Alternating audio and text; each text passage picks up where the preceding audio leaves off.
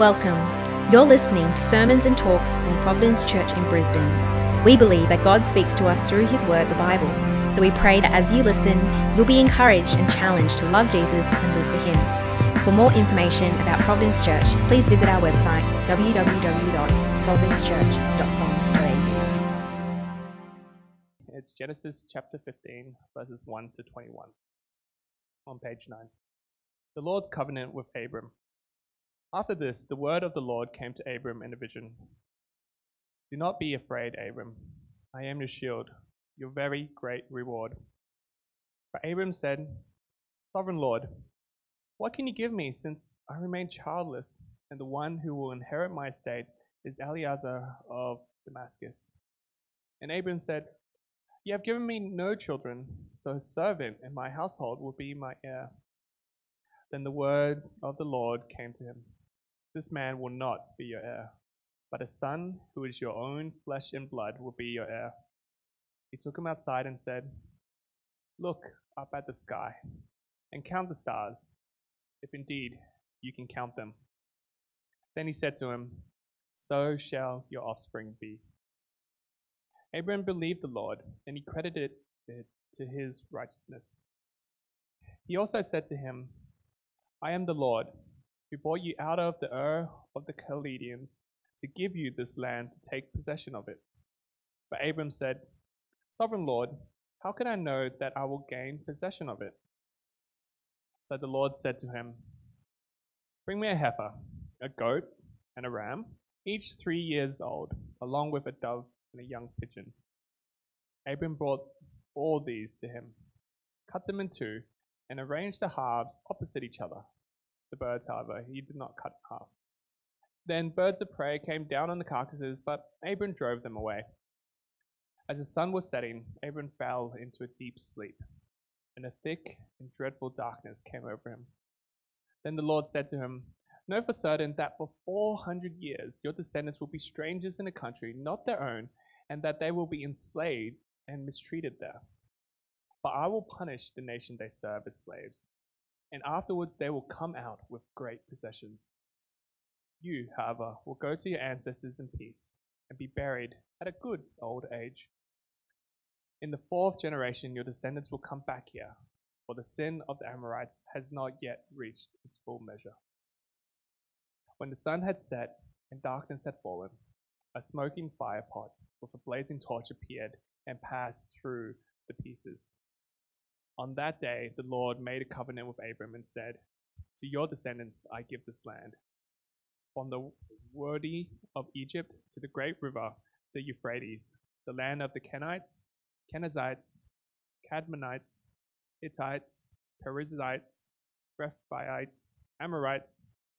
Now, Father, we do thank you for your word, and we do thank you that you speak to us through it. And now we pray, Lord, that your Spirit will be at work in our hearts, moving our hearts to want to know you deeper, to want to live for you, and to want to live by your promises that you make to us. So we do pray for that in your Son's name.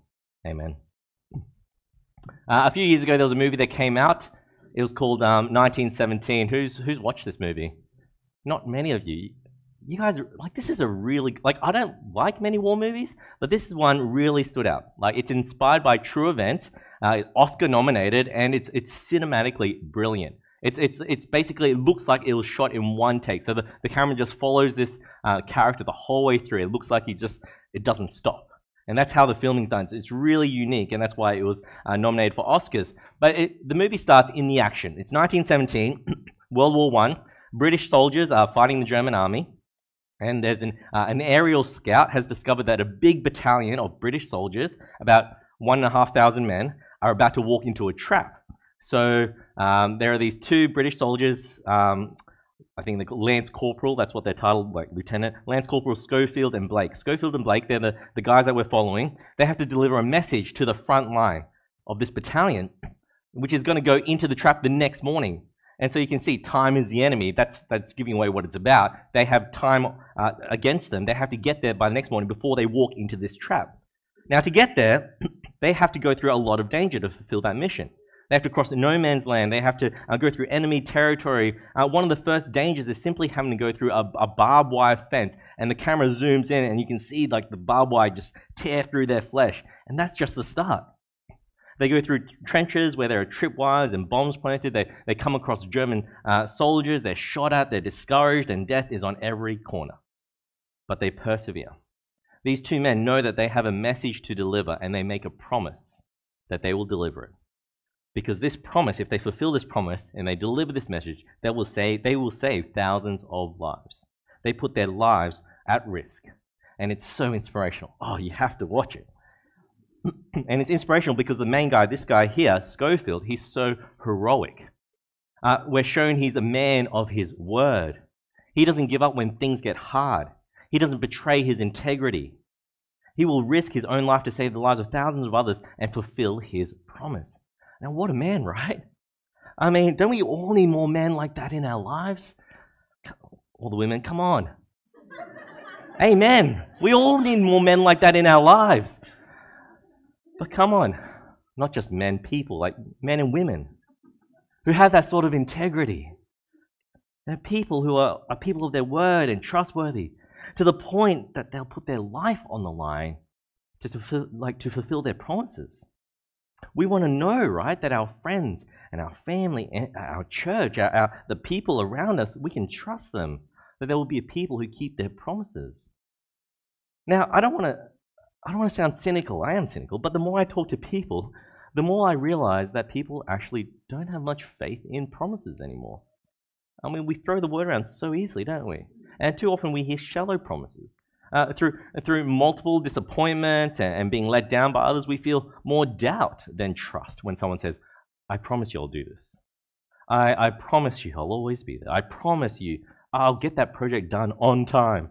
I promise you. I promise you I'll remember to pick up some milk on the way home. I promise. And depending on who it is, yes, we might trust their promises, but generally, my observation these days and my guess is it's usually doubt. We feel a bit of doubt when it comes to promises. It's become our default. A man, and I always used to hear this, a man is as good as his word, they say. But we've become this doubting, cynical bunch when it comes to promises. And I wonder, when you come to God, is that how you feel about Him? Do you believe God is a promise keeper? And how can we be assured that God is a God of His word?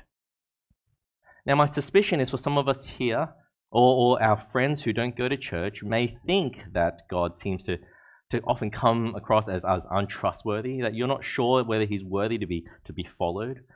He doesn't always deliver on His word. You might feel that way about Him, that His promises might be sometimes shallow. Maybe for you, you've yet to see Him deliver on any promises in your life. Therefore, He doesn't really seem like worth worshipping like other Christians do.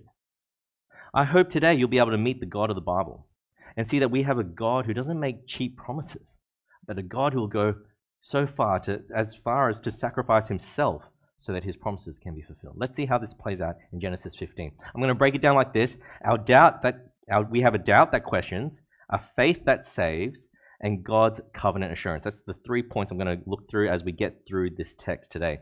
Now, based on what we see, this narrative with Abraham, what we're seeing is this Abraham and his interaction with God. That's what we're seeing in chapter 15. Just a bit of context. Back in chapter 12, God came to this man, Abraham.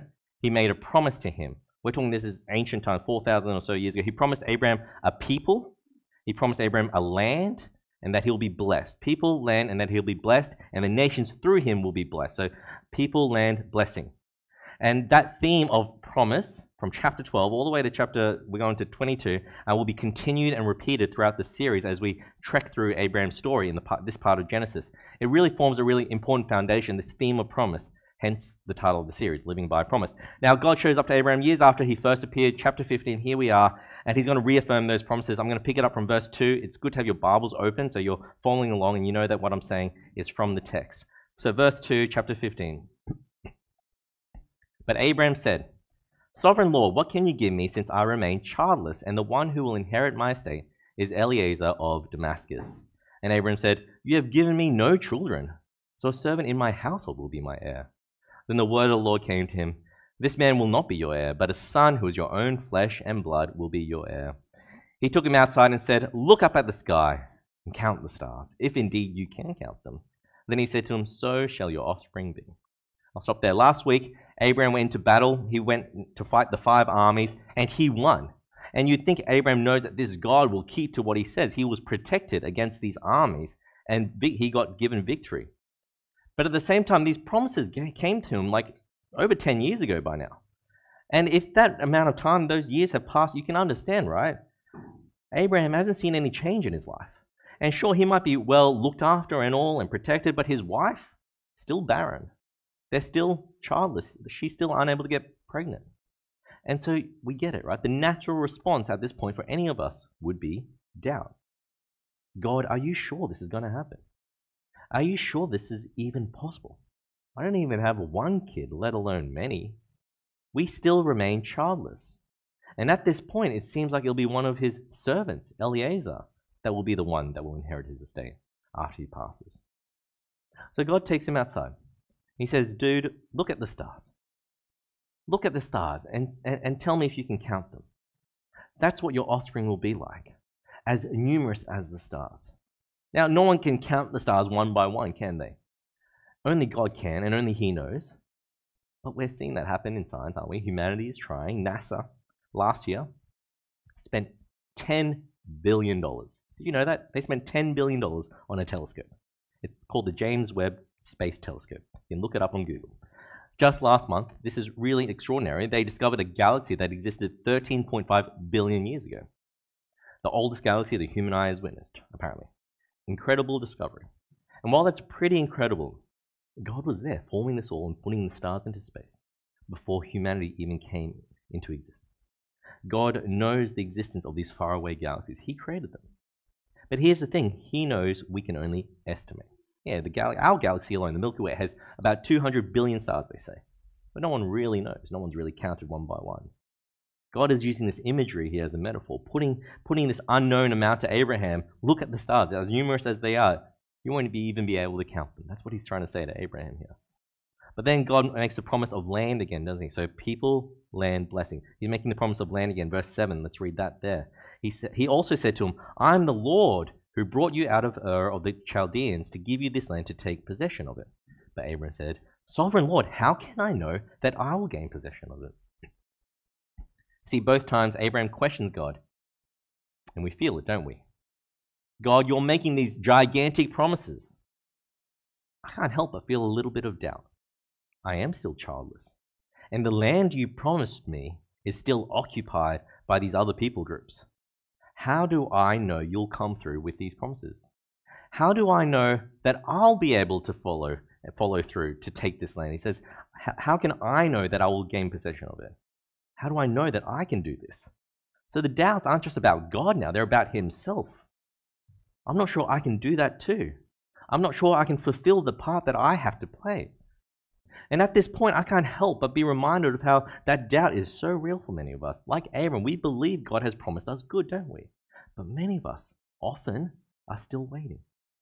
Life is still really hard. I know for many of you here, you've been struggling for so long. Patient for God to show you what good looks like. I mean, all the blessings that the Bible talks about, the peace, the love, the comfort that we pray for. And like Abram, the feelings of doubt, they creep in, don't they? Last week I spoke about how it's hard to know what's real these days, what is trustworthy. We are a generation of skeptics. And when it comes to faith and religion, doubt has become so synonymous with it. And so I see all these Christian books out on the Christian bookstores releasing books like Doubt and Faith, Help My Unbelief, A Doubter's Guide to Jesus, Reason for God, Belief in an Age of Skepticism. As far back as Abraham even, doubt is part and parcel with our humanity, isn't it? Let's accept that first. Because I know there may be some people here who grew up in traditions where you're not allowed to question God. You're not allowed to doubt God. I know, and I've heard some people who've grown up in religious schools perhaps, or families that just didn't allow you to explore. Instead, you were forced to just believe.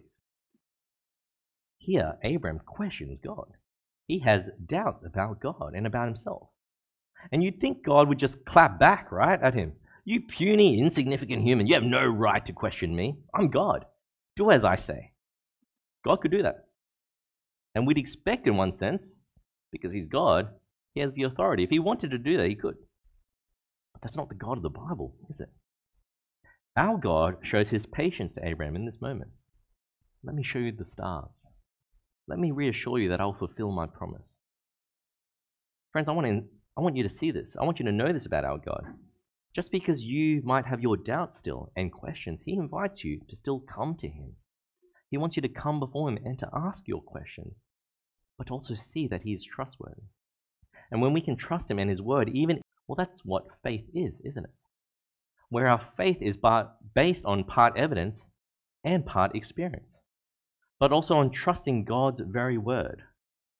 Evidence, experience, but trusting as well on his word, even despite our circumstances. You can continue to believe. You can continue to believe even with those moments of doubt. For Abraham here, God is speaking to him in his vision, right? So he's experiencing it. He's witnessing it. He's experiencing God's power and protection. We saw that in chapter 14 as well. And now, even though he still has doubts, he's willing to trust. And that's what verse 6 tells us about his faith. Verse 6 says, Abraham believed the Lord, and he credited to him as righteousness. This is a huge statement, and becomes really the foundation of our Christian faith. Abraham believed the Lord, and he credited to him as righteousness. This is a huge statement. It gets repeated again and again in the New Testament. I'm going to turn us to Romans chapter 4, verse 2. It says this. If in fact Abraham was justified by works, he had something to boast about, but not before God. What does Scripture say? Abraham believed God, and it was credited to him as righteousness. See, God justified Abraham in this moment based on his faith. Justified means to be made right with God, right? Relationally made right. How did God do it? How did Abraham do it? Did he do good works? Was he super obedient? Did he have a great career? Was he made lots of money, gave a lot to charity? It's none of that. His good works didn't make him righteous. His faith did. It was credited to him as righteousness. And this isn't some blind faith, is it? Abraham's faith is based on his experience and his knowledge of God, the character of God. He believes God because he believes God to be trustworthy and faithful to his promises. It's not belief for belief's sake that saves us. It's who we believe in. It's who our faith rests in. It's God, the object of our faith. It's in him, faith in him, that makes us righteous. Abraham believes in God and his promises, but God doesn't just stop there. He does give Abraham an assurance, right? So we looked at doubt, we looked at faith, now we're looking at God's assurance. You remember, you don't remember, I don't remember. In olden times, though, remember in olden times? That's what I was going to say. Remember in olden times, people would send letters or send scrolls, whatever they would do, and they would seal it, right, with their stamp, their family emblem, with wax and a stamp. And that's how things would be done. You'd seal it so you know it's from that person. It's legit, right? Now, God wants to seal this promise to Abraham by making a covenant with him. We looked at doubt, we looked at faith. This is how God is reassuring Abraham of his promises with this covenant. Now, in biblical language, covenants are like promises, but a bit more like contracts, like really strong promises, like contracts. And I want you to understand that God's covenants he makes with his people are essential to understanding the biblical narrative, the whole Bible that we have. God makes covenant promises throughout. He makes it to Noah, to Moses, to David. Here, it's to Abraham. It's called the Abrahamic covenant, if you ever want to look this up, in academic books and all that. It really forms a backbone to the entire Bible story that culminates in Jesus and the new covenant. Now, the Bible's all about promise, all about covenant. That's how we're going to understand God. And you might often hear me say, God is a covenant God. That's because of things like here in Genesis chapter 15. Let me explain a bit more about covenant, just for context. In ancient times, a covenant usually happens between a greater kingdom and a smaller kingdom that comes under the rule of that greater kingdom, right? And that covenant is usually the terms and stipulations of how you're going to live together. It's like a contract. Like the territory. This territory is going to be allotted to your people. And this is the taxes that you'll pay. And we'll agree to protect you, give you military assistance. And so covenants were made for those reasons. Situations like that in ancient times. So what happens for Abraham? Let's read verse 8. Abraham said, Sovereign Lord, how can I know that I'll gain possession of it? Verse 9. So the Lord said to him, bring me a heifer, a goat, and a ram, each 3 years old, along with a dove and a young pigeon. Abraham brought all these to him, cut them in 2, and arranged the halves opposite each other. The birds, however, he did not cut in half. Now, we live in a time, don't we, where if we're going to make a contract with someone, it's written down. Right? It's written down. You enter into a contract with Google or your Apple account, and you click accept terms and conditions. Usually you don't read them, but you accept them when you set up your profile. You enter into a contract with them. Now, you should read the terms and conditions when you can. But when you buy a house, that's more, for many of us, you guys are house hunting. I know many of our young couples here are house hunting, or you're entering into leases as tenants, and there's a property contract that's given to you. All the conditions of that contract are typed out for you to read. And you sign it, which means you agree to it. You sign on the dotted line. Now, it would be very, very odd, wouldn't it, if your real estate agent, your landlord, said, okay, let's agree to these terms and conditions. Go prepare a heifer, a goat, and a ram, and some chickens, some birds. I mean, imagine that, okay? Or just imagine if you were walking down the street and you saw your neighbor with his cow, his goat, his ram outside his house, and he put on a mask and he was wearing a suit, so he put on an apron over his suit, grabbed a chainsaw, and started sawing his animals into, blood everywhere. That you'd call the police, wouldn't you? That's like psychopathic behavior. Right? It's strange to us. It would be strange to us to see that. But this is totally normal in ancient Near East cultures. If you lived during that time and you walked down the street and you saw Abraham, hey Abraham, and he's sawing up animals in half like this, you'd be like, he's making a covenant with someone. Carry on. Keep on walking.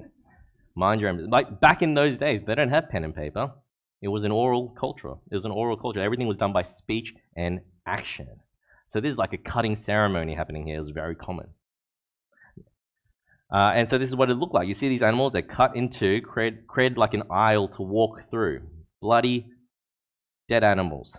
And this action would be very symbolic. Let my words be true that I will keep to my covenant. And if I fail to keep my word, let me be punished, torn into, ripped to shreds. May my life be like these animals. It's like a blood oath. Sealed. The covenant sealed by blood. Man, don't we wish sometimes the people we work with would do this to keep their word, to get their projects done on time, our team members? Wow. But what happens next? It's unexpected, isn't it? Let's read what happens. I'm going to skip down to verse 17. What happens with this cutting ceremony? Verse 17. When the sun had set and darkness had fallen, a smoking fire pot with a blazing torch appeared and passed between the pieces.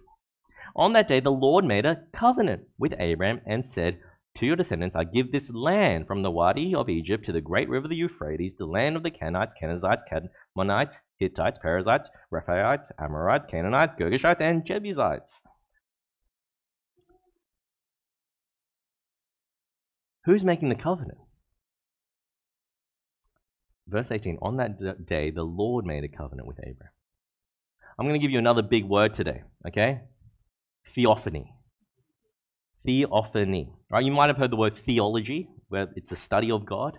Theophany is the appearance or the manifestation of God. A theophany. There are a few theophanies that happen in the Bible. Here's one of them. God appears. And it's spectacular, isn't it? It's nighttime, it's dark, and a smoking fire pot with a blazing torch appears. Now, I did some research, and those words aren't that simple to translate. It could be a smoking fire pot, or it could be a billowing smoke. A blazing torch could be like a blazing lightning appeared. Whatever it is, it's spectacular. And, we see lightning in the sky, don't we, when it's storming? And it's only ever for a second. And then it vanishes. But imagine this blazing lightning formed and holding its shape. And it passes through these animal pieces. Oh, wow, that'd be spectacular. This is the theophany that we're seeing here, an appearance of God in this form. And what is God doing? He's making a blood oath with Abraham. If I don't keep my promises to you, then may I be like these dead, mutilated animals. May I die. Now, this should blow our minds. Why? Because in this scenario, what are we seeing? The greater king is making the covenant. But where's the other party? Verse 12 tells us where Abraham is. Chapter 15, verse 12. As the sun was setting, Abram fell into a deep sleep, and a thick and dreadful darkness came over him. He's asleep. This isn't just any deep sleep. We're seeing this overwhelming darkness sweeping over him because God is here. And God himself comes to show Abram that he'll be the one to make this covenant, to fulfill his promise. Abram doubts God. Abram doubts God whether God can fulfill his promises. He doubts himself, whether he himself will be able to do and obey what God wants of him, to take the land. So God shows up in this spectacular way, and he makes the covenant with Abram. And in doing so, he says, I'll keep my side of the covenant, and if I fail, let me be like these animals torn in two. And if you fail, or your people, or your descendants, or your offspring, if they fail to fulfill your side of the covenant, let me be like these animals that are torn in two. God is making a covenant, and he alone is the one who fulfills it on behalf of himself and on behalf of Abram. He signs on the dotted line for both parties. Now tell me, what religion or faith or belief system has a God who would make a promise to a mortal like this? To bloody himself and walk through the mud and make a promise that says, I promise to bless you. And if he, God, or the people fail, God himself will take the penalty upon himself. That's absurd. A powerful, majestic God would die for humankind? But isn't that precisely what we see in Jesus? When Jesus goes to the cross, we see a descendant of Abraham, but the Son of God himself get bloodied, his body pierced, sacrificed, killed on our behalf. We see God's covenant promises fulfilled, that he will bless his people, he will bless the nations, and he will take the curse. He will take the punishment. So the people who do have faith in him can live, can be blessed, can have that eternal life that God promises through Jesus. And so that's why you can go through the New Testament thousands of years later and pick up this idea in Paul's letters, especially to the Galatians. He writes about this very idea that this promise for Abraham is the covenant promises that have been fulfilled. I have it in Galatians 3 verse 6. Let's read it. It says, so also Abraham believed God, and it was credited to him as righteousness. Understand then that those who have faith are children of Abraham. Scripture foresaw that God would justify the Gentiles by faith and announce the gospel in advance to Abraham. All nations will be blessed through you. So those who rely on faith are blessed along with Abraham, the man of faith. Right? We're blessed through faith. That faith in God is the faith that Abraham had in God when God made a covenant with him. If we trust and put our faith in God, we too can be justified. It picks it up in verse 26 of Galatians 3 as well. I've got it on the screen, I think. It says, so in Christ Jesus, you are all children of God through faith. For all of you who were baptized into Christ have clothed yourself with Christ. There is neither Jew nor Gentile, neither slave nor free, nor is there male and female, for you are all one in Christ Jesus. If you belong to Christ, then you are Abraham's seed and heirs according to the promise. There's that promise word again. We're recipients of the blessings of the covenant of Abraham because of our union with Jesus. Our faith unites us to the promise all the way back in Genesis 15. Do you see what I'm trying to say here? This is a richness to the gospel, friends. This is the gospel. The gospel is good news. And I know if I were to ask you what is the gospel, many of us would answer simply, yes, Jesus died for our sins, was resurrected from the dead to defeat death and sin, and those who have faith in Christ will be saved. That is the gospel, 100%. Amen. If you're new to Christianity, that is the gospel. I don't want to confuse you. But doesn't that gospel truth begin all the way back here in Genesis 15 as well? You know, I've met Christians often, and they've asked, why do we need the Old Testament anymore? Can't we just focus on the Gospels, capital G Gospels, Matthew, Mark, Luke, and John? I mean, that's where we hear about Jesus. That's all we need to know, right? The person of Jesus who saves us. But friends, the gospel of Jesus starts all the way back in Genesis chapter 15. It starts with a promise to a man called Abraham. And when we understand the gravity of this promise, you and I will discover how the gospel is far from shallow, but rich in depth and meaning. A promise planned thousands of years before Jesus even enters the scene. You see, this is the good news. Here in Genesis 15, God says, I will fulfill these promises to you. And if I don't, or if you fail, I will die for you. Jesus dies for Abraham. He dies for Abraham's descendants. He dies for us. We who, like the rest of humanity, fail to perfectly love and obey God, who have broken our relationship with Him through our rejection of Him, we're saved by Jesus. That curse in the covenant, that curse of cutting the animals, that punishment of being torn into, Jesus took that curse. You see, God knew all the way back in Genesis 15 precisely what He was doing. Abraham fell asleep. God walked through this bloody, muddy pathway between dead animals. And when He did that, at that very moment, He was sentencing His Son Jesus to death for the sins of humankind. This was God's plan and promise from the beginning. And this is no other but the gracious, kind, and compassion that we see in our God. That Jesus would enter into our world, that He would take the curse that was reserved for us, that He would bleed and die and be sacrificed for humankind so that we and those who have faith in Him could be saved, that our faith in Him could be credited as righteousness. This is the covenant of grace. Our covenantal God, He is the great promise keeper, but He's also the God of grace, who acts in love and grace towards His created people. How else can I finish this except by concluding, isn't this a God of His word? A God worthy to be trusted? Will you believe in Him? Because when we believe in Him, then the promises that Abraham will be the promises also given to you and to me. We get to be part of His people. We get to receive blessing. There will be a heavenly land that you and I will inherit. Believe in Christ. See that His perfect life was given on your behalf so that He becomes our substitute in our place. We get His righteousness. It's credited to us. Through faith, you and I are justified, made right with God. If you're not a Christian here today, I want to invite you today to believe in this God, to put your trust in Him, in His promises for you, to bless you richly in Jesus. There is no greater promise keeper you'll meet in this lifetime. And if you're a Christian, will you embrace the riches of our gospel and live by promise? To walk in step with the Spirit, trusting Jesus with our very lives, knowing God has already met all our needs in Him, and to be patient. To be patient because God's riches, His rich blessings will be poured upon us, not just in this life, but in the life to come as well. Have courage. Take heart. Christ has been raised. God is a God of His word.